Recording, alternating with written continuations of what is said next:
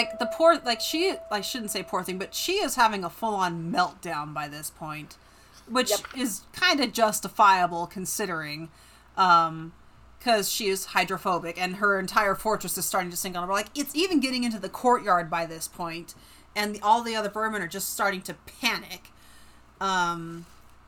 And Martin and company are just like, well, this is it.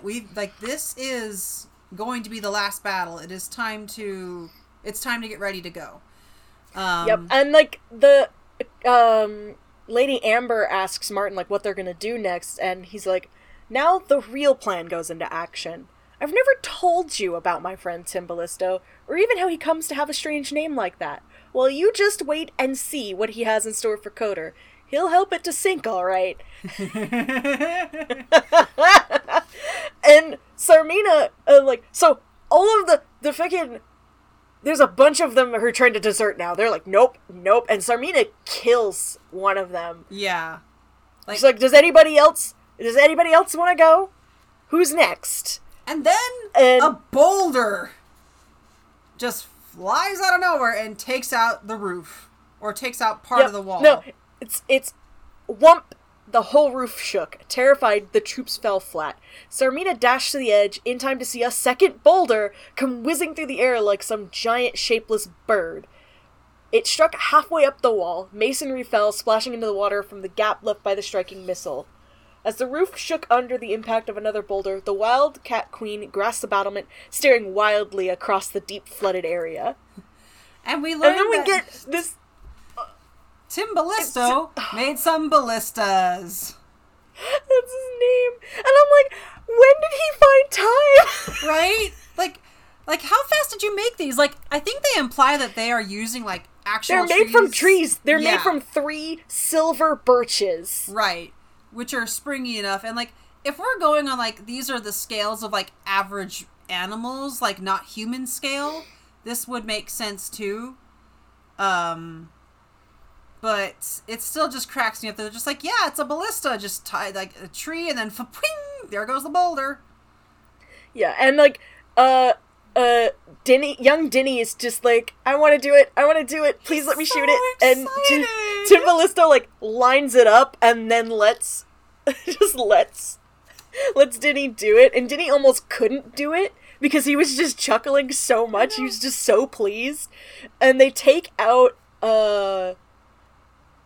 the tower. They hit one of the towers. Yeah. Oh joy! Oh happiness! Where'd he go? What did I hit? I'm very bad at this. The watchers on the shore saw the tower shudder. A hole appeared as the rock hit Coder with tremendous force. Rubble and masonry showered into the water as another gap was made. A loud cheer went up from the woodlanders. Yeah. And then we go to a sequence that like genuinely makes me sad, where like most of the troops are gone. They are fleeing like rats from a sinking ship. Yep. And Sarmina is in her room freaking out, and Brogg's like, hey, milady, here, look. And he flips over a table for her. She's not in her room now. Oh, she went back to the battlements, because remember she killed one of the weasels? Right. And she's just watching them go. But Brogg is there. Yeah, like, Brogg stood faithfully at the head of the stairs. Yeah. Like, Brogg leads her out, flips a table over for her to float on, and is just like, okay, the table's out of the water, and then, like, she pushes along the wall to get away, and he's like, milady? Like, where are you going? And she goes, don't be silly, Brogg. Sarmina sounded almost condescending. You can see there's only room enough for your queen on this thing. 2 of us would sink it. The captain scratched his head dully, as if trying to understand. But your majesty, what about me? Like, Sarmina just leaves him there, and then he gets murked by a boulder. Yep, rest in violence. Like, that genuinely makes me sad, because, like, he was just, like, trying to figure out, like, what do I do now? And then this boulder just takes him out. Brogg's downfall was his loyalty, unfortunately. Yeah, and it makes me... Also, Sarmina still thinks that all of this is because of Gingiveer. She still does not think that a mouse was capable of doing this. Yeah, she doesn't realize it until, like, literally the very end. Yeah, she just absolutely thinks, she's like, you'll see, we'll win yet. It's that traitor brother of mine, Gingiveer. He must still be alive. A single mouse couldn't have thought all this up. I should have killed them both and made sure they were dead when I had the chance. Mm-hmm. And she even says something similar. She's like, oh, you'll find something, Brog. Like, after he's like, but, Your Majesty, what about me? Get ashore and regroup the army. I'm going to find the Mouse Warrior and my brother Gingerbeer. Don't you worry. I'll make them pay for the loss of Coder. Mm-hmm. And then Brog is just crouching on the windowsill, being miserable, trying to make up his mind which surprised him more. The desertion of Sarmina, his queen, or the arrival of a huge ballista boulder, which put an end to his bafflement. Yeah. And then we abruptly cut to Gingerbeer's farm, and the Abbess and Columbine, who are just kind of like hanging out, and the Abbess is doodling plans. Like, apparently the Abbess is also an architect because she's doodling all these plans for Redwall Abbey. These are this very, break very in literate. The action feels so fucking weird. It's just like... Yeah. And elsewhere. Yeah. And like, this could have been brought up at the end of the book. Yeah. Like, it's really... Like, we're at the end of the book, but I mean at the end of the action. It is really cute, though, how, like, Columbine is like, hey, Abbess, tell me what you're doing. And the Abbess was like, well, let me tell you about... what's the word I'm looking... Let me info dump for you about my plan, and just goes off. It's so cute. Like, it's Let me out tell of you place. about Homestuck. Oh, shut up. It's that vibe. It's that same vibe. Me whenever someone asks me to talk about dinosaurs or history. Mood. Me whenever somebody, like, just asks me to talk about anything. Yeah. I'm like, yeah, and she's got all these plans. She's using charcoal to draw them up, and she's just like, this is an idea I've had since, like, we were in Loamhedge, but we couldn't do it there because we didn't have the stone. But have you seen around, there's all of this, like, red sandstone coders made of it, and I saw a quarry, and we can build an abbey. And Columbine is like, this is a good plan, this is like a good dream, and the Abbess is like, no, we can do it. Yeah, like, we've got this. Like, we have the technology. we have the money. We can rebuild it. But yeah, and then they get interrupted by Spike, who's like, Spike is and Posey. Posey's also there. Yes, and so is Sandinam. She's looking mock seriously at the two mice as Spike is like, Abbess, Columbine, hurry up. We've made you a lovely cheese and apple salad, but Cog says he'll eat it all unless you come right away. Yeah. It's just like, I love the urgency that a kid can have, because, like, everything is happening right now. Can I interest you in anything all of the time?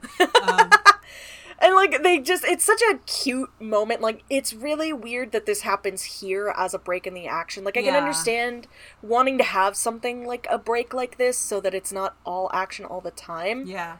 But it's just odd to happen in the middle of everything. Although it does kind of like, it's kind of like the abrupt break, and then we have, like, the slow build up back up. So it does kind of work in that sense, because, like, the next scene we jump to is them, like, fishing out the Kotor forces and feeding them. So, like, they fish them out, they line them up, they're like, look, you don't deserve this, but here, we're giving you food and water. So they treat them very well. Yeah. Like, I think the only person who, like, quote unquote hits them is, like, young Dinny, like, cuffs one of them for trying to steal food from one of the other ones. Yeah. Like, don't you do that. Yeah, and that was just, like, him correcting him, like, hey, that's not right. That's not good manners. And, like, for my little tangent, it makes me think of how, like, my grandpa served in World War II. He was, like, one of, like, 2 units that went to Germany and Japan.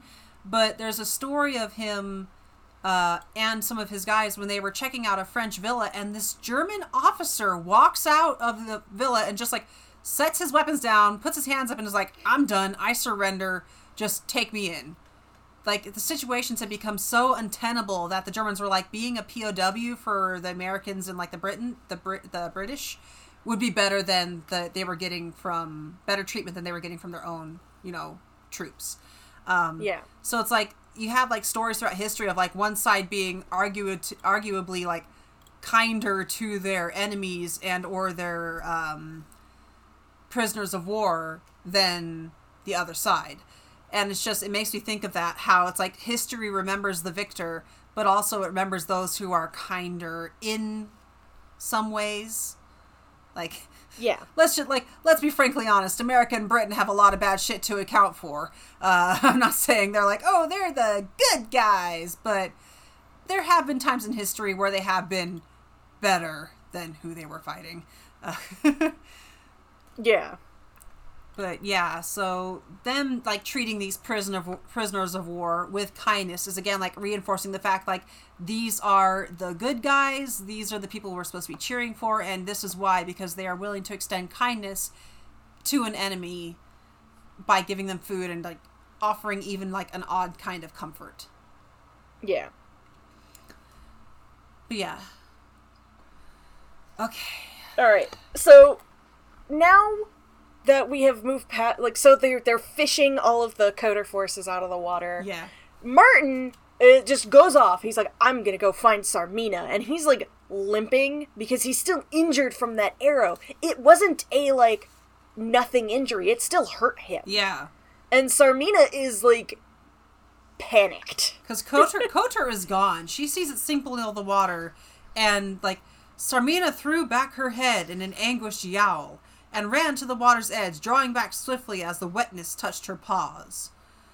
And like just as she sees that, like that's when Martin appears behind her, and she at her very first thought when she hears Martin's voice is still her very first thought is Gingivier. And that's just like, she is just focused on the fact that it is her brother who is going to end her. But no, when she turns around, it's Martin. I am Martin the warrior, son of Luke, friend of Bor the fighter. And she's like, where are your woodland allies? Not here to help you? Yeah, and also like, and he fucking calls her scum. Yeah. You are a queen of an underwater fortress, ruler of the fishes. Cat, you are scum, floated ashore on an upturned kitchen table, nothing more. Like, what a good And then way they to start undercut fighting. her. Yeah, and then they Yeah, fight. and then they start fighting. Sarmina is fighting with her claws and her teeth. Which is more than enough. Literally. Yeah. Yeah, she's huge compared to him. Yeah. And he has a sword, and he's just like, this fight, like, I don't have anything to say about this fight, because it goes. It is very well written, it flows very well, and they tear each other apart. And there's this really interesting thing where I wasn't consciously counting, but I think Sarmina, she knocks him down like 3 times in what she thinks should have been a killing blow, and 3 times he stands back up. Again, like the rule of threes. Rule of threes, and again, like the Christian point of view of like, there's your savior symbolism. There you go. 3 times he fell, 3 times he rose. God. But and like he's pushing her back, and like this is like crouching low with the sword point held out in front. Martin waded out of the water towards his foe, the red glitter of total war shining hot in his eyes, his teeth bared in a wild laugh. Sarmina's craven heart failed her. She just starts circling nervously, like as Martin closes in. Like he manages to get around her and start backing her into the water. Yeah. And she just remembers the words that he had spoken as he was dragged off to the cells of Kotor. You should have killed me when you had the chance, because I vow that I will slay you one day. Yeah. And he just keeps pushing her back into the lake. Deep, like she doesn't notice because she's like got tunnel vision on him. Yeah. And suddenly Sarmina realized she had gone too deep. Like actually, like I have to read this whole section. It's very well done. It is so good. It is. Unaware of the water behind her, Sarmina retreated, backing off as the little warrior came toward her. Bloodied but unbowed, the mouse who would not lie down and die. Martin, the one that fought like a great male badger. Back she paced, her eyes shifting from the gleaming blade to Martin's piercing eyes.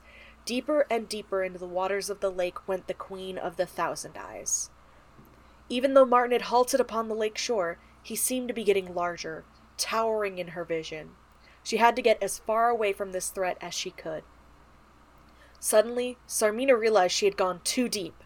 The energy drained from her body. Dry land seemed miles away. Water filled her world, dark, swirling, eddying, tugging, longing to fold her in its wet embrace, pulling her down, filling her mouth, nostrils, and finally her eyes. The dream had come true. The nightmare was alive.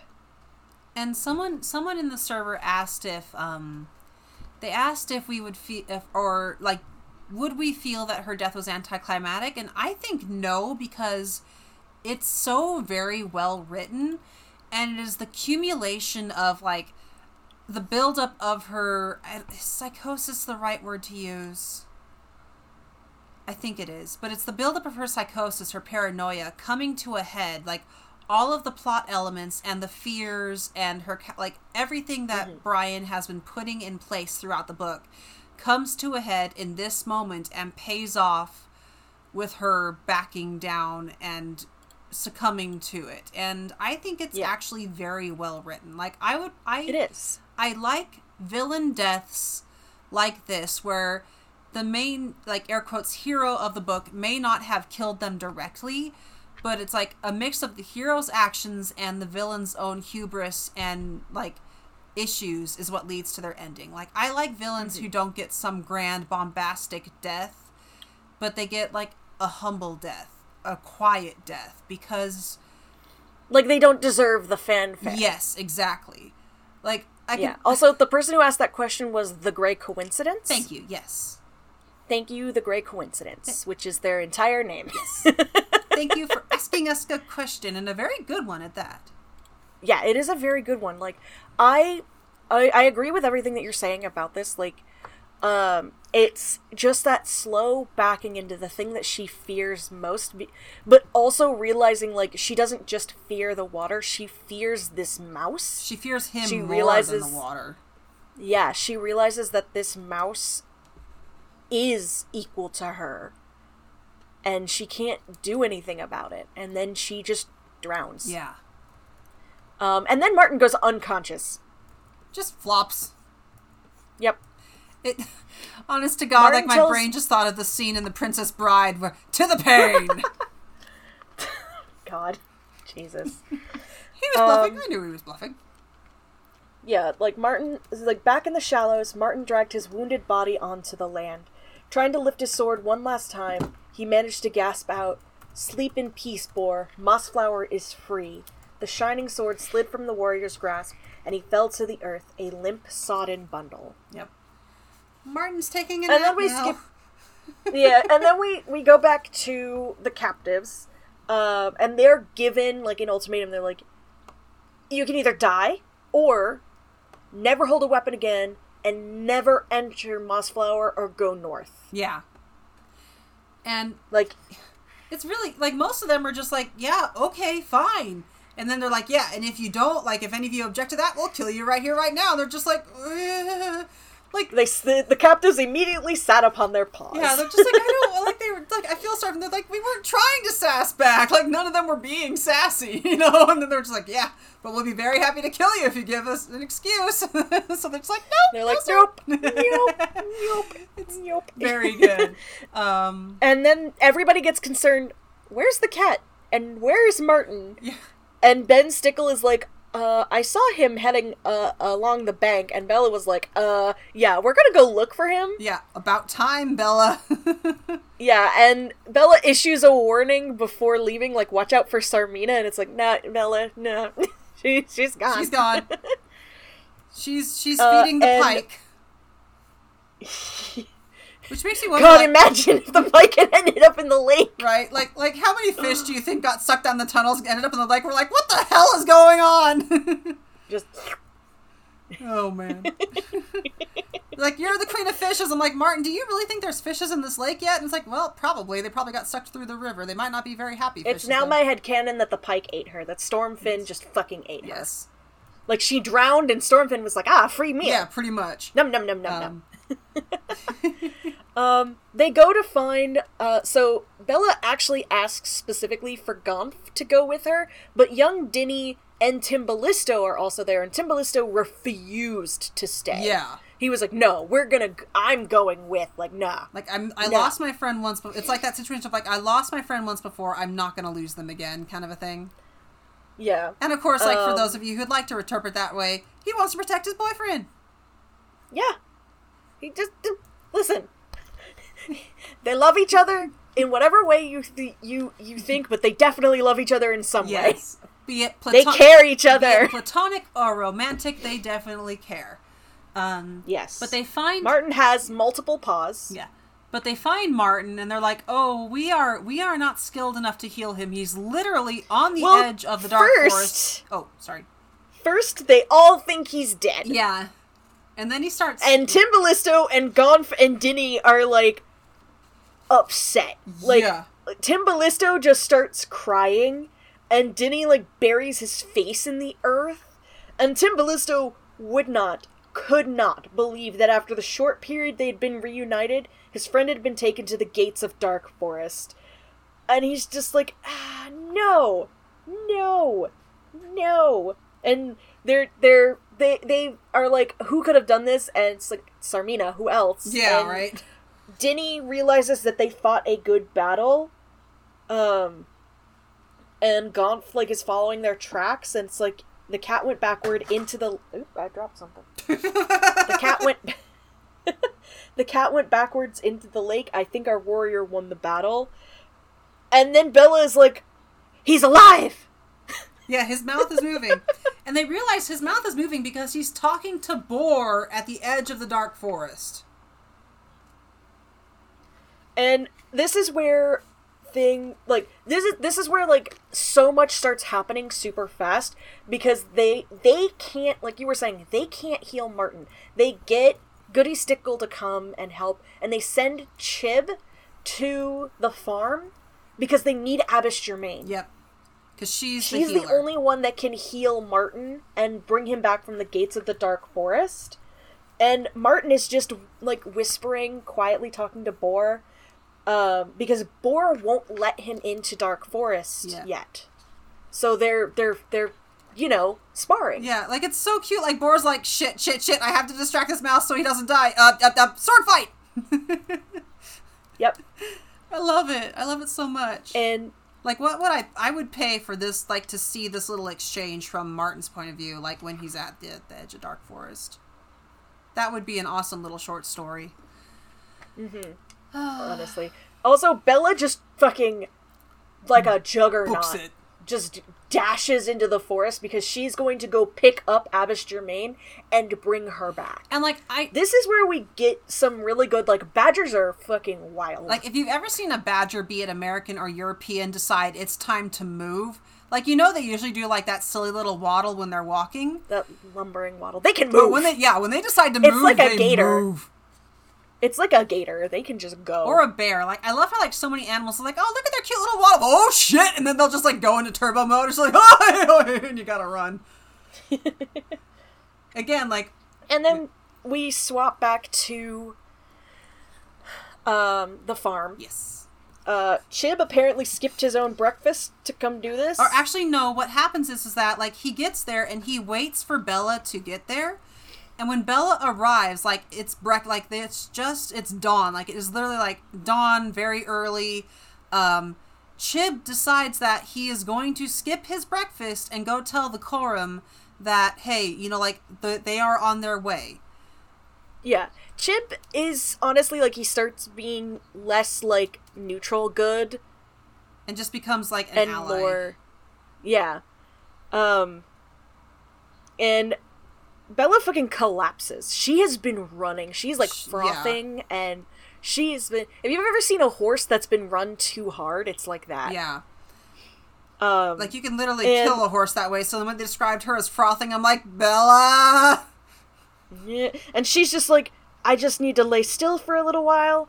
I'll be fine. Just give me a little bit. And it's just maybe less than an hour it takes for Bella to be good to go again, and they tie the abbess to her back. I love that. And she goes. Now, I will say adrenaline is a hell of a drug. Yes. But still, it's just like, oh my, Bella. Yeah. And Goody Stickle, we swap back to Martin at the edge of the lake. Goody Stickle is like, we cannot move him. And she's tending to him. And Tim Ballisto is, like, fretting because he doesn't know what to do because he can't help. Like, that is, like, I can relate to that because there is no worse feeling than knowing someone is hurt or sick and not being able to help them. Mm-hmm. Like, that is very much... It's a horrible, awful feeling. It is. It is. And you put a note here that, like, Goody Stickle had come back into the story to do something. Yeah. And I agree. Like, I'm glad that she's back in the story because she's being a mother. Mothers know how to take care of people and tend to their wounds and make sure that they don't die. And not to mention that it's kind of a very good payoff of, like, how in the beginning of the story, Martin's distraction allowed her family to escape. And now, like, she might not be thinking about it, but him inadvertently distracting the patrol and allowing her to escape saves his life now. Yeah, it's really good. Yeah. And then the Abbess, like, Bella and the Abbess arrive, and, like, Bella skids to a stop, slices the ropes with her claws, because badgers have really sharp claws. Yep. Abbess, like, tumbles to the ground, grabs her satchel, and is at Martin's side, like, immediately. Yeah. And she tells Goody Stickle to go rest, and the Abbess is like, I can save him, but it is going to take a while. Yeah, so I need y'all to give me some space. Yeah. She just barks out the marching orders right away. It's like, you can tell why she is the leader, like, why she is the Abbess. Yeah. And... she's like, go boil water. Bella, open my satchel and give me feverfew and a touch of nightshade. Ben, can you gather some fresh dock leaves? And she's like, to Bella...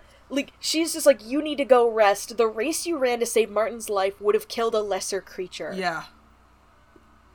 Like, I will make... Like, I didn't make a note on this before, but I just realized it, that I really like how Brian writes different kinds of leaders who are needed in different kinds of situations. Yeah. Like, Martin takes over when they need to fight the war.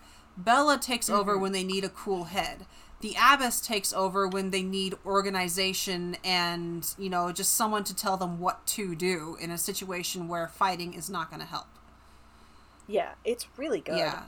And it's not, one character does not just railroad everyone else. Like, as much as I joke about, like, yep, here's the mouse, Martin's going to take over, but it's like, when the war is over, he's pretty much sidelined. You know, like, he does not... They all work together. Yeah. And it's very appealing, yeah. I guess appealing? Not appealing. Oh, what's something for? I appreciate that this is written like this. Yes. Thank you. Then we cut to, like, this weird little aside of, like, the Hare sisters and the moles making the prisoners wash themselves before they get their meals. Like, Brian, you are so British! Like, they've got to wash their whiskers and scrub their paws. They tell one fox, like, you need to scrub behind your ears, and he's like, but why? And it's like, because we said so, you're dirty. Right? You know, it's like, you won't get any tuck if you don't, you filthy rogue. Right, and then, like, I made, like, a little note of, like, never mind that most rats in nature are absolutely fastidious. Like, they are very cleanly creatures as far as, like, they groom themselves just as much as, or more than a cat does. You know. And then we also get this bit where they're mocked for eating so much. Yes. Like, this miserable lot will eat us out of crop and woodland the way they're scoffing. Brr, they've got a dozen stomachs apiece, nasty vermin. And it's like, listen, y'all... Give it a couple books. Y'all have enough food, and they're literally starving. Yeah. And given enough books, we're going to see that hares are no better. Like, literally, there's hare characters who are like, oh, you can't trust a hare around food. They'll eat it up. Yeah. Like, bitch. Get off your high horse. There's only one. You can't all have it. Yeah. And we get a mention that they've been able to move Martin from the shoreline down to their encampment. Yeah. And also they're going to send the defeated army off with 2 days worth of rations. And they do that. Basically, what happens is they tell them to leave. They've got 2 days of rations, like food, water, and Skipper is like, or not Skipper, the hares. The hares are like, we are the 1st Regiment Fur and Foot Fighters. And they're like, if you are still in sight by sunset, we will follow you. Yeah, like, I do enjoy how, like, most of the time the hares are depicted as, like, goofy, like, oh, yeah, we're just a bunch of goofy tricksters. But then, like, Brian brings it around to her, like, hey, hares can and will absolutely wreck shit. Like, if you've never seen a hare, you don't understand that these creatures have seen God and don't care. Like, hares are feral. I love it. They are fucking feral. And, like, doing this also is, like, you mentioned this, it's a smart move, because, like, they would just kind of loiter in the flatlands and try and steal each other's food. And it's like, no, send them off as fast as possible, and they'll actually be able to survive and not, like, murder each other. Right, like, not, like, they have the 2 days of rations. Like, my idea is that, like, by giving them the rations, not only are they like, okay, we've got enough food that we can run, but instead of, like, having to fight woodlanders, who they are now very terrified of, if any of them do decide to, like, hey, I'm going to fight for food instead of earn it, they'll focus on each other first. Which would, you know, in theory, whittle down their numbers some. Just to be a little bit morbid about it. Yeah. But... And Skipper and Lady Amber are like, can't we just, like, go after them one more time, please? And Bella's like, no, we won. Leave them alone. Yeah. Mother, may I have a little more violence? I crave violence, Mother. Mother, I crave violence.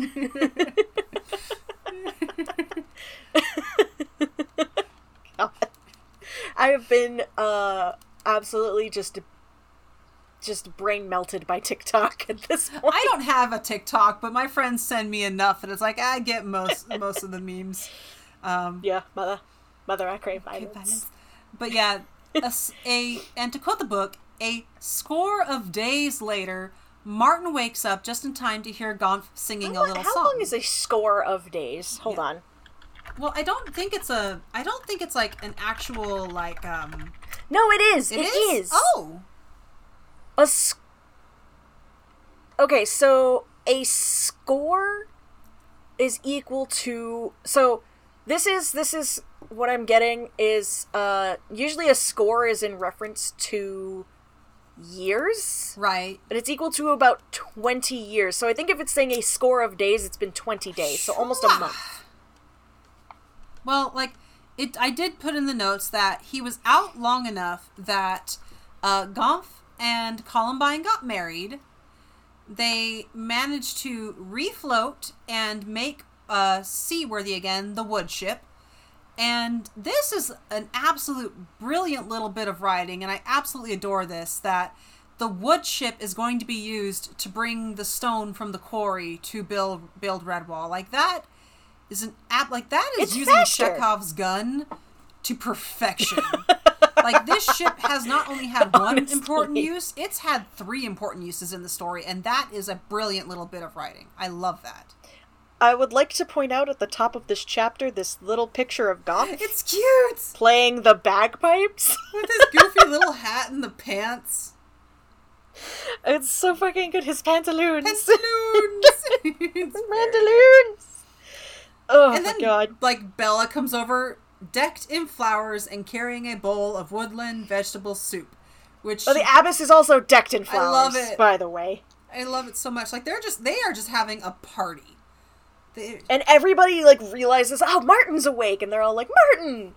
And Martin is just, like, hi. Crying. Yeah. He's so happy that he is alive, and that, like, everyone else is as well. And we learn that Gonf and Columbine, God. Gonf and Columbine are moving into the old church. Which is really kind of sad when you think about what happens in later books with that church. Yeah, St. Ninian's. Yeah. The lake's gone down because they've refloated the ship, because it means that the river is no longer dammed up. And they're just having, like, a festival on the shores of this lake. Yeah. Like a whole ass festival. Because why not? We won. Yeah, because why not? We're gonna have a party. And then the last chapter, we are back with Bella, where she has been telling the story to the Dibbon's never actually named, I don't think. He is not named, but he is the son of Gonf's son, whose name is Gonf. I just called him Gonf Jr. because the book calls him, like, Gonf, son of Gonf and Columbine. Son of Gonf and Columbine. Like, no, you are Gonf Jr. I am not typing that out every time. And apparently this mouse is plump. Very plump, very happy. And his son is the spitting image of Gonf. Yep. And Bella, like, they're talking quietly. Bella is carrying his son as they walk along the path to the church, and she's like, a pity he went to sleep like that. I never told him of the great vow that Martin made when he hung up his sword to become a Redwall mouse, or of the wonderful feast when the main gate was raised, or, that was when you were born, you know. Ho ho, we certainly made a double celebration of it this summer. Skipper Votters ate so much that he sank in the Abbey pool, and Lady Amber dived in to fish him out. Did your mum and dad ever tell you about it? Gonf, son of Gonf, and Columbine nodded, smiling in the late autumn night. Aye, at least 100 times, matey. It's like, oh, relatable. I'm sorry that he's picked up on the way that Gonf talks. Yeah. Not just Gonf, but, like, all the other Woodlanders, too. Like, you can tell, like, he's been around the skipper, and... Yeah. So kind of, like... And, like, it's... Bella is so old. Badgers are mythical in these books. They live so much longer than every other creature. Again, it ties into, like, the size, not just, it's like the size difference. You know, badgers are, I guess, like, I think European badgers are pretty close to river otters in size, if you want to go lengthwise. Like, I can Google this. Yeah. How big are European badgers? Because, like, generally, a bigger... As an adult, they can be 2.3 feet long and weigh 26 pounds. So they're the size of, like, a small dog. Yeah. They're huge. Yeah. How big... Hold on. Okay, how big are... I know how big sea otters are. How big are river otters? It might vary, too, because, like, there are different... 2.2 feet long, 18 pounds. Okay. They're very close in size. Yeah. So, like, I feel like otters should probably live long, too, but they don't have as much of a focus as badgers do as far as, like, sticking They're around. not as mythical. Yeah. Otters, like, you see lots of otters. You see lots of squirrels. Yeah. You see lots of these other creatures. Badgers, you only ever get... This is one of the books where you get a lot of badgers in it. And that's 3 badgers. Yeah. Most of the time, you get 3 badgers, and that's a lot of badgers. Usually there's only 1 or maybe 2. Not just that, but most of the time, the otters live, like, fast, like, hard and fast lives. Yeah. Whereas, like, with badgers, like, either they are a record keeper or they're a warrior, so, you know. Mm-hmm. Or they're wandering around in the middle of the woods not remembering anything about themselves. Exactly. Which is a good segue into the last chapter of this book. Which is only, like, a page and a half. If that, honestly, I would say it's a page, because the top of this page is taken up by a picture of a badger carrying a metal-studded club. Yep. And this badger is plowing his way across the beach towards Salamandastron, where there are 2 hares watching him. And they step out of the shadows, and the badger asks them what this place is called. And they say, it's Salamandastron, the place of the fire lizard. And the badger says that he feels as if he's been there before. And the hares introduce themselves as Breeze and Starbuck, if you recognize those names. The last hares at Salamandastron, but they know they won't be the last. More will come after them. Yep. Because that is how it has always been, and that is how it will always be. And Sunflash introduces himself as Sunflash the Mace because he touches the yellow stripe on his head. Mm-hmm. And he is the son of Bella and Barkstripe. And Starbuck says that your traveling is at an end, Sunflash. You are the grandson of Boar the Fighter and great-grandson of Old Lord Brocktree. It is written on the walls of our mountain that you would come here someday. And he says, written? By whom? And Breeze shrugged. By whoever wrote that other hares will follow after us. That is the way it has always been and always will be. And both hares stood in the cave entrance and bowed to the badger. Welcome to your mountain, Sunflash the Mace, Lord of Salamandastron. The high sun above watched as the badger and the hares went together into the mountain on the shores below. And that is the end of the book. Like, I love how this book is, like, either it's a mix of sequel hooks and or the endings of other running stories. Mm-hmm. It's like, we're going to resolve this plot line, but we're also going to drop, like, 5 others that can become their own books. Yeah. And, like, even if this book was written oddly, yeah, there's still so much in it that is just like, god damn, Because you just want to... Because this book was, I believe, put out before Salamandastron. Let me look at publication order. Yeah, because... Pretty sure it was, because... This is like the third I'm book. Googling it. Publication order. So the publication order was Redwall, Mossflower, Matameo, Mariel of Redwall, and then Salamandastron. So this was teased... Mossflower was the second book released, and this was teased... Let's see, Mossflower came out in 1988, Salamandastron came out in 1992. That's 4 years! Yeah. Damn. Brian really wrote a book a year, huh? I mean, like, it does show with, like, some of the later books, but, Yeah. yeah. You can tell which ones he was like, yeah, I'm having fun, and the other ones were like, I am phoning it in. But also, small tangent, Gingerveer gets a happy ending! We both remembered wrong. Rather... Squirrels. The note that Kit put at the very end of the document was, Squirrels, you, in all caps, Squirrels, you little tit, nothing happened to Gingerveer, how dare you make me so sad, you absolute titwaffle. Listen, okay? I have to explain myself. Please do. When I was younger, when I was in fourth grade, all the way through my senior year of high school, I read so many books. I had undiagnosed autism, undiagnosed ADHD, undiagnosed anxiety, undiagnosed depression. I used books to dissociate. Which is very relatable. Which is a thing that, it's burned out gifted kid nonsense. We all read, I read 2 to 3 books a day. The way that I remembered the end of this book, I don't know what book I got it from, but the way that I remembered it was Coder sinks into the lake. They flood it, and Coder sinks. Does not get wrecked as shit, sinks. And Martin and Sarmina are fighting on some stairs as it sinks into the lake, but before that, Gingerveer gets fucking murked by Sarmina because he was fighting with Martin and tried to protect him. That's how I remembered the end of the book. I don't know what book I got that from. I feel like it might be... But it's not this book. I feel like it might be Matimeo. I have no idea. We'll find out, because we are going to be reading... Yeah, we'll find out when we get there. I know it's not Redwall. Yeah. So, we'll get there. My room is very warm now. But yeah, that's why I kept implying that Gingerveer died, because I thought he did. And why you kept hearing just... No, he just vanishes, and I have no idea if he shows back up. I'd be very happy if he never does, because that means he lived a happy life. Mm-hmm.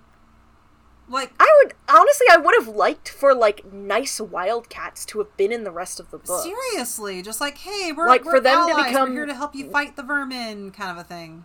Yeah, for them to become mythical like the Badgers. Like trading allies, or mythical, like they just show up to be helpful good guys.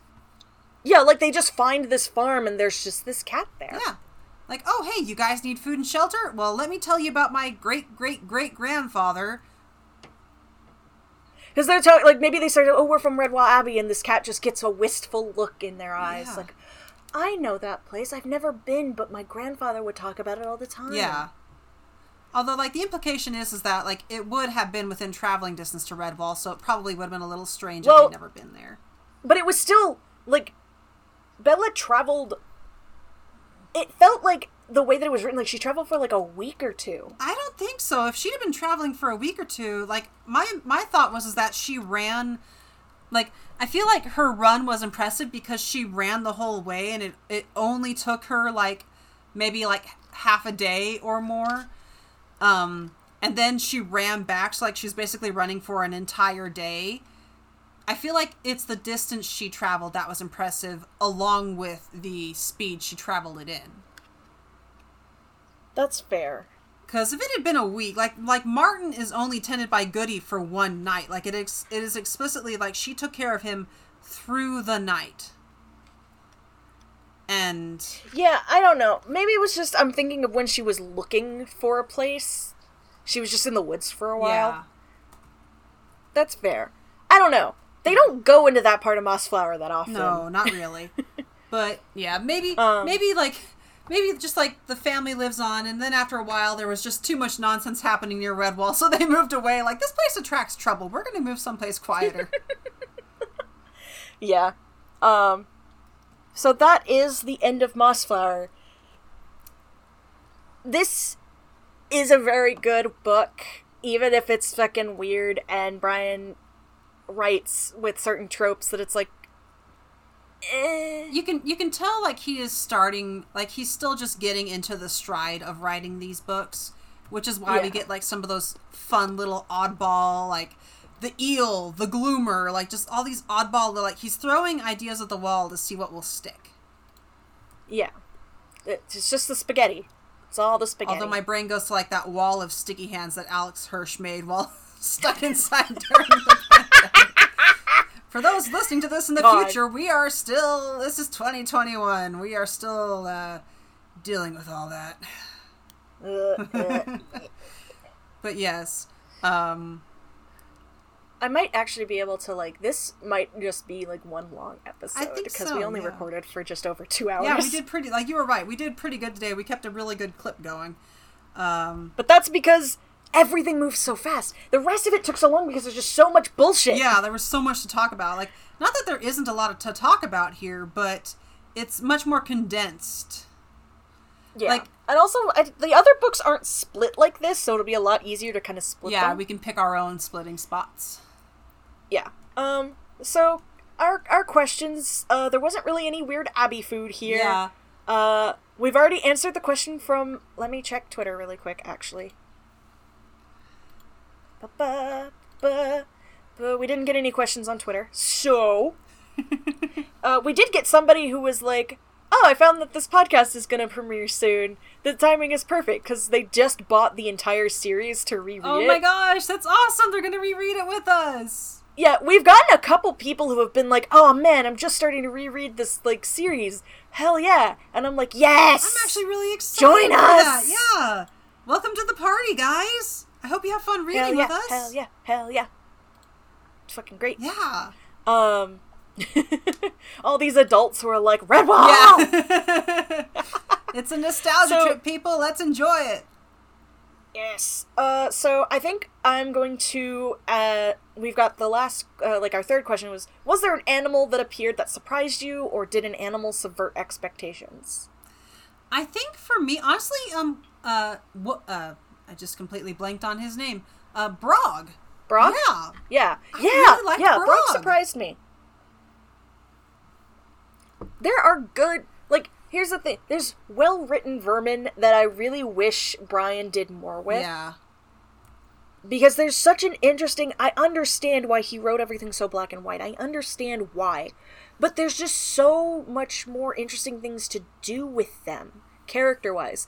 And he kind of attempts to do that in Outcast, but I have opinions. We will get there. Yeah, we're gonna get there. A question I'm gonna add is, who's your favorite character? In this book? Chib! Is that even a question? No. That's not fair. Chib's not in the book that much. But still, I'm talking the whole book. Who is your favorite character? If it's Chib, it's Chib. Honestly, I think it's a tie between Chib and Denny. Because Denny is just so sweet. I love him. He's very good. I think, for me, it's a tie between Columbine and Boar. Oh, Boar's good. Yeah, I think it's a tie between Columbine and Boar. I really like Columbine. She is a good female character. We've talked about this before. Yeah. The female characters in this book are well written. Very well done. And we get later female characters who are just kind of there. Like, they suffer from that. Yeah, but then we get, really good ones. To be fair to Brian as well, you also get, a bunch of male characters who are just there to move the plot along.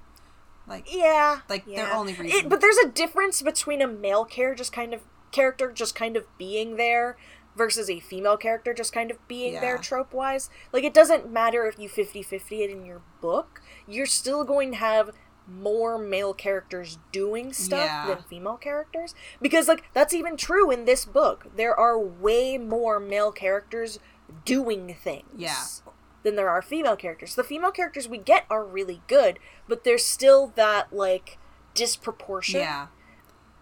And Brian is old white dude. So, I'm not surprised. Yeah. But for what he wrote, especially because this book was written in the 80s. Oh, definitely. Because, like, I remember, Yeah. like, there's a lot of For books, the 80s, this is really good. like, there's a lot of book series that I went back and reread. Like, I remember books that I loved as a kid, and then when I went back and reread them, it was like, oh, yeah, there's, like, this book, like, it's like, I can clearly tell this book was written in the 70s. Like, I will confess, I'm a Dragon Riders of Pern fan, and going back and rereading some of those old books, it's like, oh, Anne, can we talk about the relationship between some of these Dragon Riders? Like, Anne, can we talk? Can we talk about this? I'm gonna, like, have a little seance, and we can pull up, like, Anne and Brian, and we can talk to them about their writing styles. Like, hello, you two, can we have a word, please? Can we talk? Yeah. We invite Terry Pratchett so that he can rip them a new one. God. Unrelated, Sean on YouTube put out a video about Terry Pratchett and the quote-unquote co-opting of, like, authors into trans issues, and he proves, like, no, Terry Pratchett was aware. Mm-hmm. Like, this isn't a co-opting, like, he wrote trans characters. Yeah. I think what's, like, kind of, and sometimes what charms me a little more is, like, when you have an author who will stumble into it by accident, but then when they figure out the fans really appreciate it, they're like, you know what? All right, I'm gonna roll with this, and then they'll actually write it into their stories. Yes, it's good. Like the Discworld books, like early Discworld books, have rough edges, but as they went on, you can tell like Terry Pratchett was actively learning things. It's just real good. Yeah. Read the Discworld books. Also, please. Like, if we're gonna be plugging like books that have like good depictions of women in them, there's a book series by Theodora Goss that starts with a book called The Mysterious Case of the Alchemist's Daughter, which I think is the correct name for it. But the story basically follows the follows the daughter of Dr. Jackal and her discovering that her father was also Mr. Hyde, and she collects along the way Victoria Frankenstein, but they find like the female monster Frankenstein created, who's Justine, that's it. Justine Frankenstein, who is actually like a very sweet giant woman. There's Beatrice, who is a poisonous lady. There's a panther lady who's created by Dr. Moreau. They find Hyde's daughter, who is like the half-sister to the main character. Like basically like the entire cast is like female, like young female women who grow up across the trilogy. And like the only important male characters usually end up being like side love interests to the women. Like they are like I can only think of like two really important like heroic male characters, and one of them is Vlad Dracula, and the other one is Sherlock Holmes. So like literally the only like really important male characters are like established male like trope characters, and like all the other villains are just like, yeah, you know, like Moriarty's here, you know.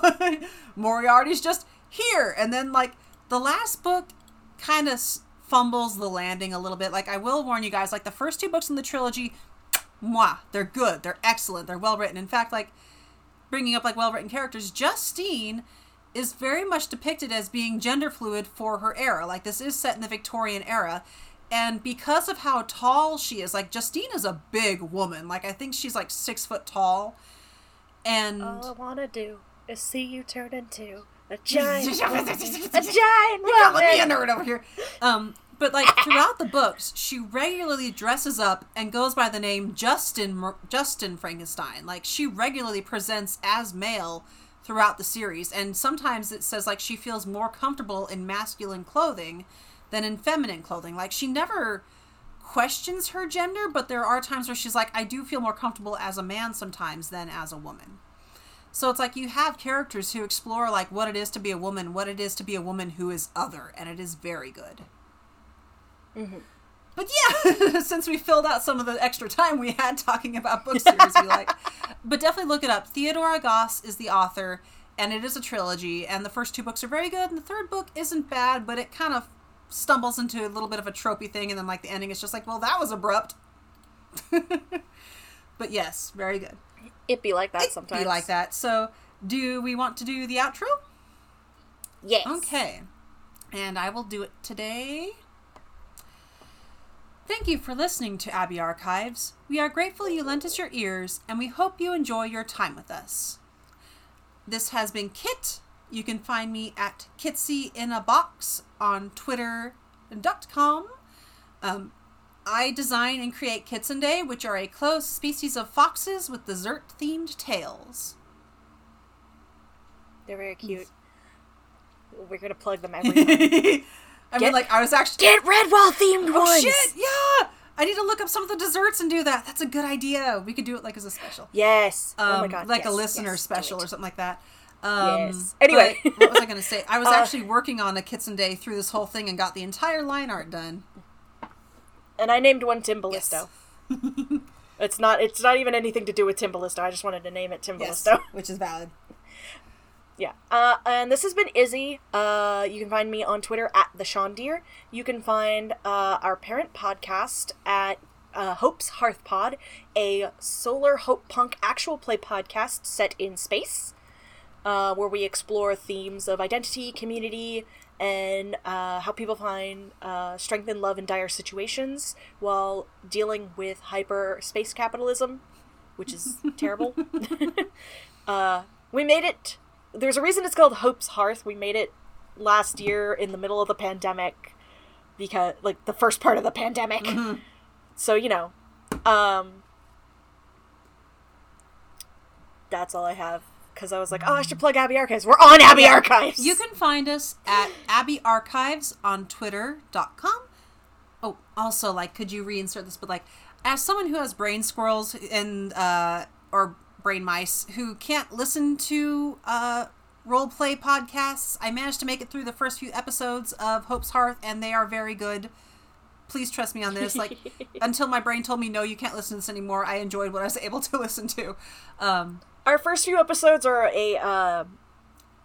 world building. It's very good. We're doing world building with a game called Apotheosis, which is a legend building game where we're like, our creation legend is about dogs. Dogs, yes. Dogs. All right. Anyway. Okay.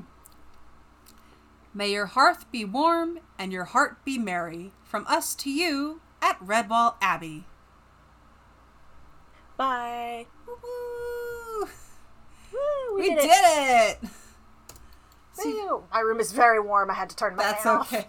Turn it off or on? All right. Oh. I had to turn it off because my microphone picks it up. Oh, no. So we need to clap. Okay. When do you want to clap? On the 40? On the 40.